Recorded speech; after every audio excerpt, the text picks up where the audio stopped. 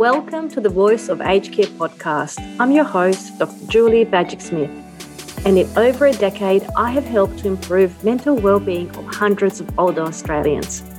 This podcast offers an authentic insight into well-being in late life, practical tips for those who support our elders, and all the inspiration to keep you going.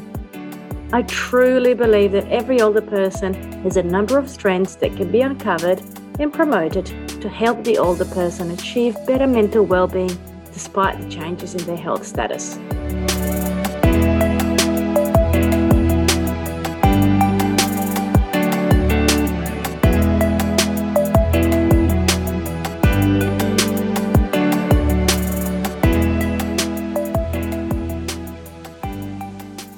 Hey guys, today I wanted to talk to you about mental health champions and the lessons that I've learned in my journey over the last 10 years or so of running training workshops and education in the context of aged and home care settings. I recently went to an event here in Sydney and I was listening to a presenter talk about, he was a psychiatrist and really renowned psychiatrist, and he was saying about, it's not about the tools, it is about who will take us through them. And I think that's so, it really stuck with me because, I realized that it really is not about what resource we have to use with our clients to get the best information that's going to help in terms of their engagement, in terms of their quality of experience, in terms of their willingness to take part in the service. It is not about the tools. There's so many tools and resources out there. It is about who will use it and how they're going to use the tools. And even more so, what are they doing with that information that is being shared between the client and yourselves? Like, what do you do with that? Do you just say, thank you? Yep. If you perhaps have downloaded my tool, the 5 facts about me from my website, you might just go, okay, yep, I've done that. What do I actually do now in terms of using that tool and finding that information, in my day-to-day interactions with clients. So if you haven't already downloaded, go to wisecare.com.au /5 facts, FACTS, wisecare.com.au /5 facts, 5 FACTS.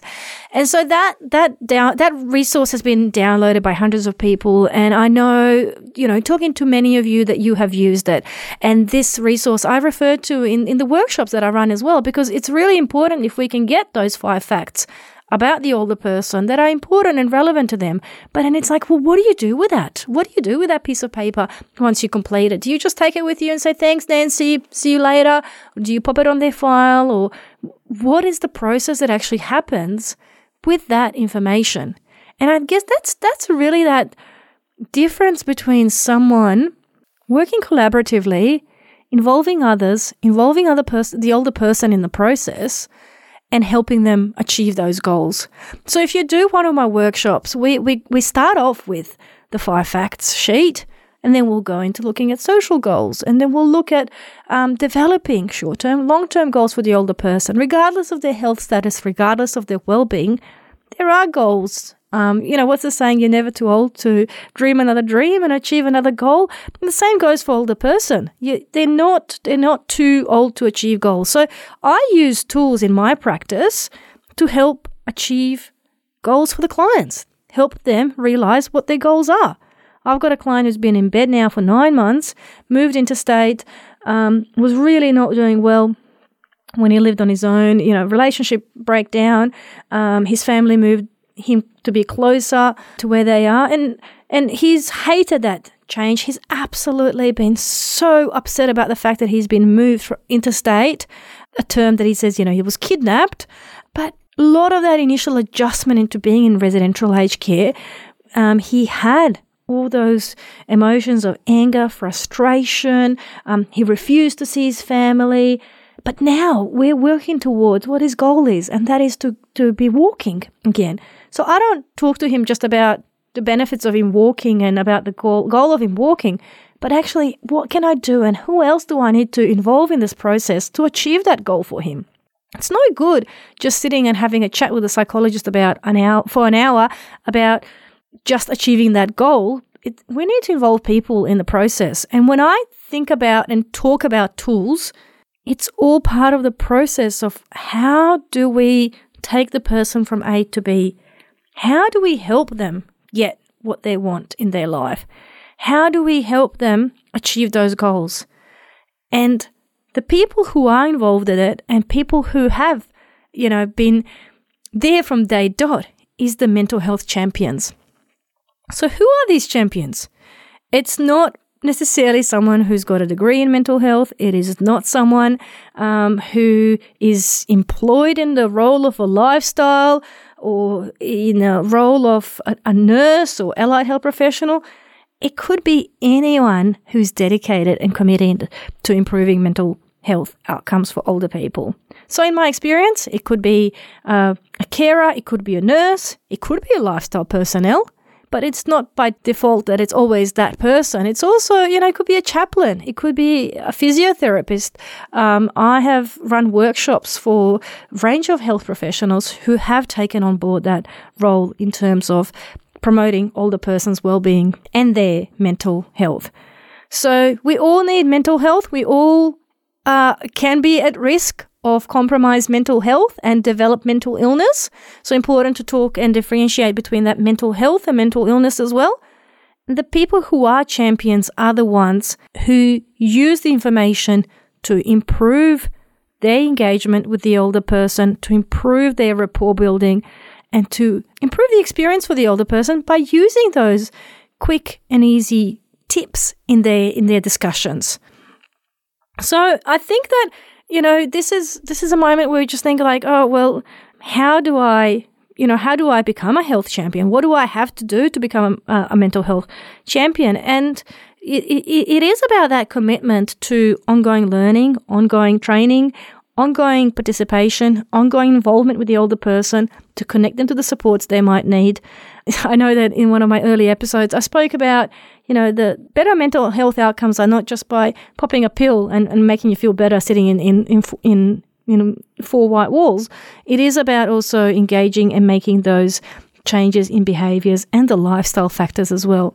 And so when you think about those lifestyle factors, and if you think, well, in my role, are you able to enhance those lifestyle factors for the older person? There's your answer in terms of, are you suitable to be a mental health champion? So that could be, a family member, a relative, it could be an allied health professional, you could be a carer, you could be a lifestyle personnel. This is why I say you can be any one of those occupations or roles or identities.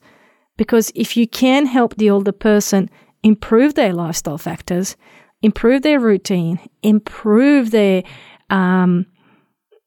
sleep routine, or improve their diet, or improve their social connection with one another, you are doing what a champion would do to enhance their experience and their well-being. In the beginning, the older person might need a little bit more help, a little bit more support, but as time goes on, they might be initiating those conversations and those activities themselves. I might pop in and go and see Moira, or I might pop in and go and see Mary, and they might do it themselves as opposed to saying, okay, I'd like you to meet someone new and I'd like you to, spend a bit of time talking to this new person that you don't know. So we just need to think about from the older person's perspective as well and just go, okay, so do they want me to talk to a complete stranger? I'm already feeling really vulnerable about myself, about my health, about the environment. I don't feel like talking to anyone. And the big common issue that comes up when we try and get people initially to mix is, they can be, different health issues they might have, different level of support needs, different level of functioning, and people can have clashes regardless of, their age. Young children, I know with my kids as well, my daughter's got a girl in her preschool class, and she's like, I don't like this girl because she always takes the purple pencil. And I've seen that in aged care as well. It's like, I don't want to sit there because this person always sits there and she always takes that book. So those clashes will happen. But I think it's better for them to have opportunities where they can problem solve and overcome those difficulties, as opposed to complete isolation, not wanting to take part in any activity. And I know with my facilitators who run the Wellness Adventure, in their organization, there's been a few times the issue of conflict between personalities and how that has been managed and how that has been overcome as well. So problem solving allows us to use different parts of our brain, to use executive functioning, and to enable us to look at ways of how we can overcome whatever that difficulty may be. And I've certainly seen in the groups that I've been running as well, people who, initially didn't like each other actually become friends after that and socialize outside the context of the group settings as well. This episode is proudly brought to you by the Enhancing Emotional Wellbeing in Late Life workshop. This essential training is for anyone supporting older adults seeking practical strategies to reduce isolation and loneliness and help older adults make new and exciting as well as fulfilling moments. Find out more today from wisecare.com.au. So from my end, in terms of my experience of working with mental health champions, I've learned that, some people might just do one of my 2-hour workshops, the grief and loss in late life. And that might be all they need to do in terms of recognizing what's all going on for the older person and when they need to escalate those concerns and when they need to look at ways to support them and having the skills to support them without external support.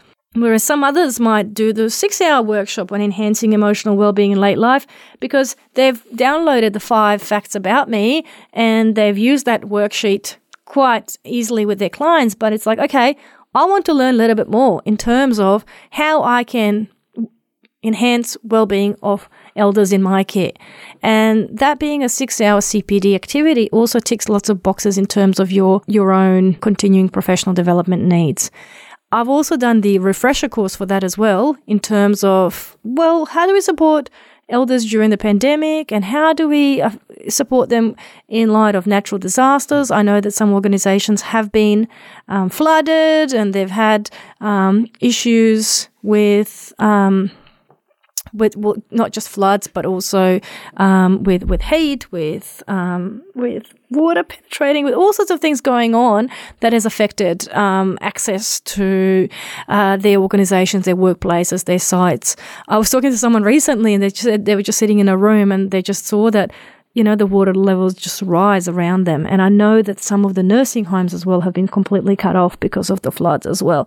So looking at how do we support residents, we can't expect them all to be happy, chirpy and excited about life if there's so much happening around them, not just nationally, but also globally with the war, with the changes that are happening internationally, with all the negative impacts that have happened with war and trauma and how they've been triggering for people as well. So it is not about being unrealistic and thinking, I want to, make them happy and excited about life. It's just about how can we improve their social connections and how can we minimize the risk of the older person becoming disengaged and disinterested in activities altogether.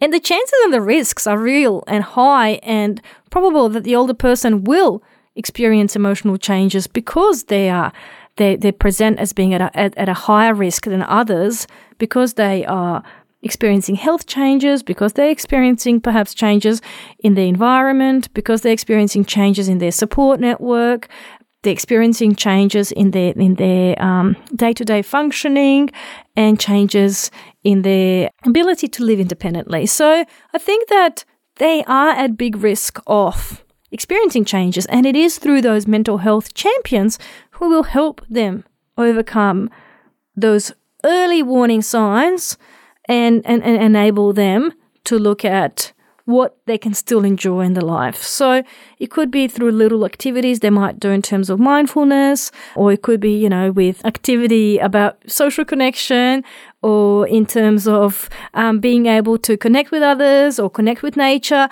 I've certainly met a lot of people, in my experience as a psychologist who are not social butterflies who don't like to be in big groups of people, and they've always been like that. And that is fine, but we can still find meaningful ways for them to be engaged and entertained and not to be lonely and not to normalize that loneliness, to think, oh God, they always been like that and there's nothing we can do about it. An older person doesn't necessarily need to have 20 friends. They might have 2 meaningful relationships and they might not feel lonely, and they might feel completely socially engaged and being able to take part in whatever activities there are. Perhaps they relate better to animals than people. And so, in those instances, I've looked at ways how I can connect those clients more so with animals. So if they live in their own home, they've been going out the back and feeding the birds, or if they live in residential care, they've been feeding cats and, saving some of their meal and scraps to feed the animals, and looking at ways just how they can move and use their bodies and use their muscles and use their mind and use their memory, as opposed to, it's all doom and gloom and we can't do anything. Because we know the better the person feels, the more they are likely to engage in self-care, making sure they eat well, making sure they look after their physical health, making sure that they comply with the requirements for their health conditions, and that they take steps with exercise as well. And it is that role through the mental health champions who help them and promote those tasks as well. So you might not have a promotion or a badge that says that you are a mental health champion, but you might be doing that role anyway. And what you're doing in terms of your engagement with your clients day to day, that you have the skills, that you have the attributes, that you have the learnings, and that you are willing to collaborate with others to improve those outcomes for the older person. What hasn't worked is people who, constantly say that they have no time, they have no capacity, that they're constantly tired, they can't possibly do anything more, they can't, they already have too much on their plate.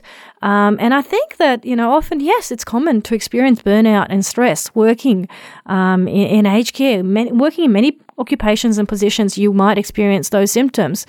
But if you already are communicating with your clients and wider community about, how you're not well at the moment, you might think about the type of engagement and interactions that you are having with your clients. And working with elders is one of those professions that requires you to be both physically and psychologically present. It's not a job where you can hide away in the office and not talk to anyone. And so if you think about, our communication being 7% what we say, 93% being about how we say things, if you are communicating your fatigue, that you're in a rush, it might, in fact, agitate the clients and might make them feel more anxious. And it can, you might not have no intentions of actually doing it, but it might make them feel like something's not okay. They might be feeling stressed because they're worried about you as well. So it's really important about how you present yourself and how you are taking care of your own self and then promoting the well-being of your clients. And what I do in my training course, like I recognize that regardless if you do the 2 or 6 hour workshop, there's a module in each one of them about your own resilience, your own well-being, your own self-care, because in order to do a job well, you need to take care of yourself as well. And I know that it's easier said than done.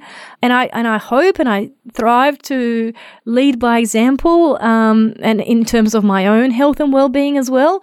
And, even if it's raining and if it's overcast, I'll go in the morning, before 6 a.m. and go and do my outdoor boot camp, and I will switch off all my phones and not check emails at night and read books rather than, be on social media. So I try and lead by example as well, because I know just how important it is in terms of how I present in my role and what I'm doing as well.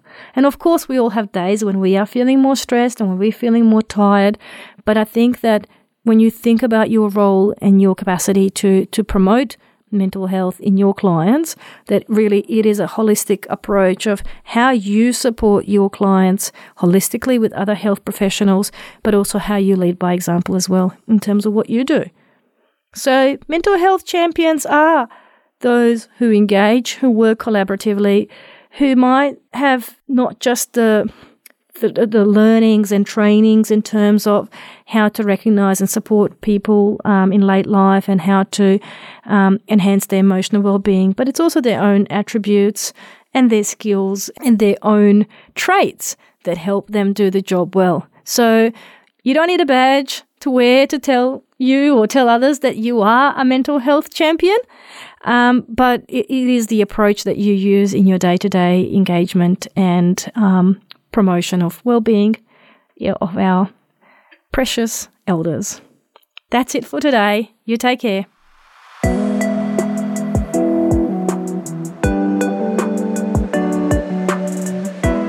Well, that is another episode of The Voice of Aged Care done and dusted.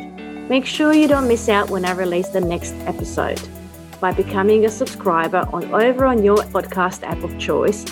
And if you can, please leave a review too. I'd love to know what you're thinking of this podcast and what you'd like to hear in the future. Now, the next thing you need to do is head straight to wisecare.com.au and check out my top downloaded resource, 5 Facts About Me, which can drive better engagement with the elderly client regardless of your role in their lives. I'll see you at the next episode.